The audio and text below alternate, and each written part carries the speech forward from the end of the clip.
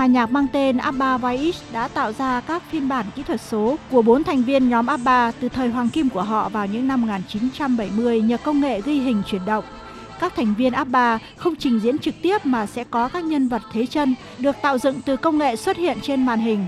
Các nhân vật ảo này sẽ học theo chuyển động của 4 thành viên để thể hiện sinh động phong thái của họ trên nền nhạc các ca khúc nổi tiếng của nhóm. Sau nhiều tháng nghiên cứu về chuyển động của 4 thành viên ABBA, họ đã tạo ra các phiên bản kỹ thuật số của nhóm.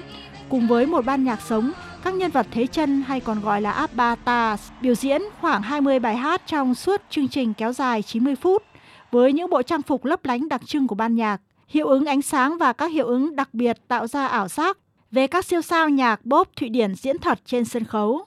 Các buổi hòa nhạc thu hút hơn 1 triệu người xem, tạo ra tổng doanh thu 322,6 triệu bảng Anh trong 12 tháng kể từ khi công diễn vào tháng 5 năm 2022. Agnetha Fanscock, thành viên ABBA, chia sẻ.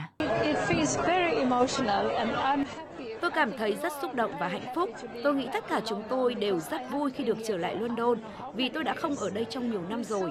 Thật vui khi được nhìn thấy tất cả những khuôn mặt và tất cả mọi người. Và tôi rất hạnh phúc khi được ở đây. Tôi yêu tất cả các bạn. Ông Mark Bunyan, khán giả xem hòa nhạc cho biết. Đêm nhạc thực sự tuyệt vời. Từng đi xem vào năm 1979 nên tôi quay lại để xem hòa nhạc. Nó gần giống như nhìn các siêu sao thật. Cảm xúc, đó là sự chiêu đãi cho đôi tai, giọng nói, đôi mắt của bạn và đôi chân của bạn. Vì đó là trò giải trí không ngừng nghỉ. Người hâm mộ thường sẵn sàng bỏ ra số tiền lớn để mua vé buổi hòa nhạc trực tiếp của các nghệ sĩ lớn như Taylor Swift và Beyoncé. Và trong trường hợp của ABBA, nhân vật biểu diễn là ảo nhưng khán giả được xem trực tiếp.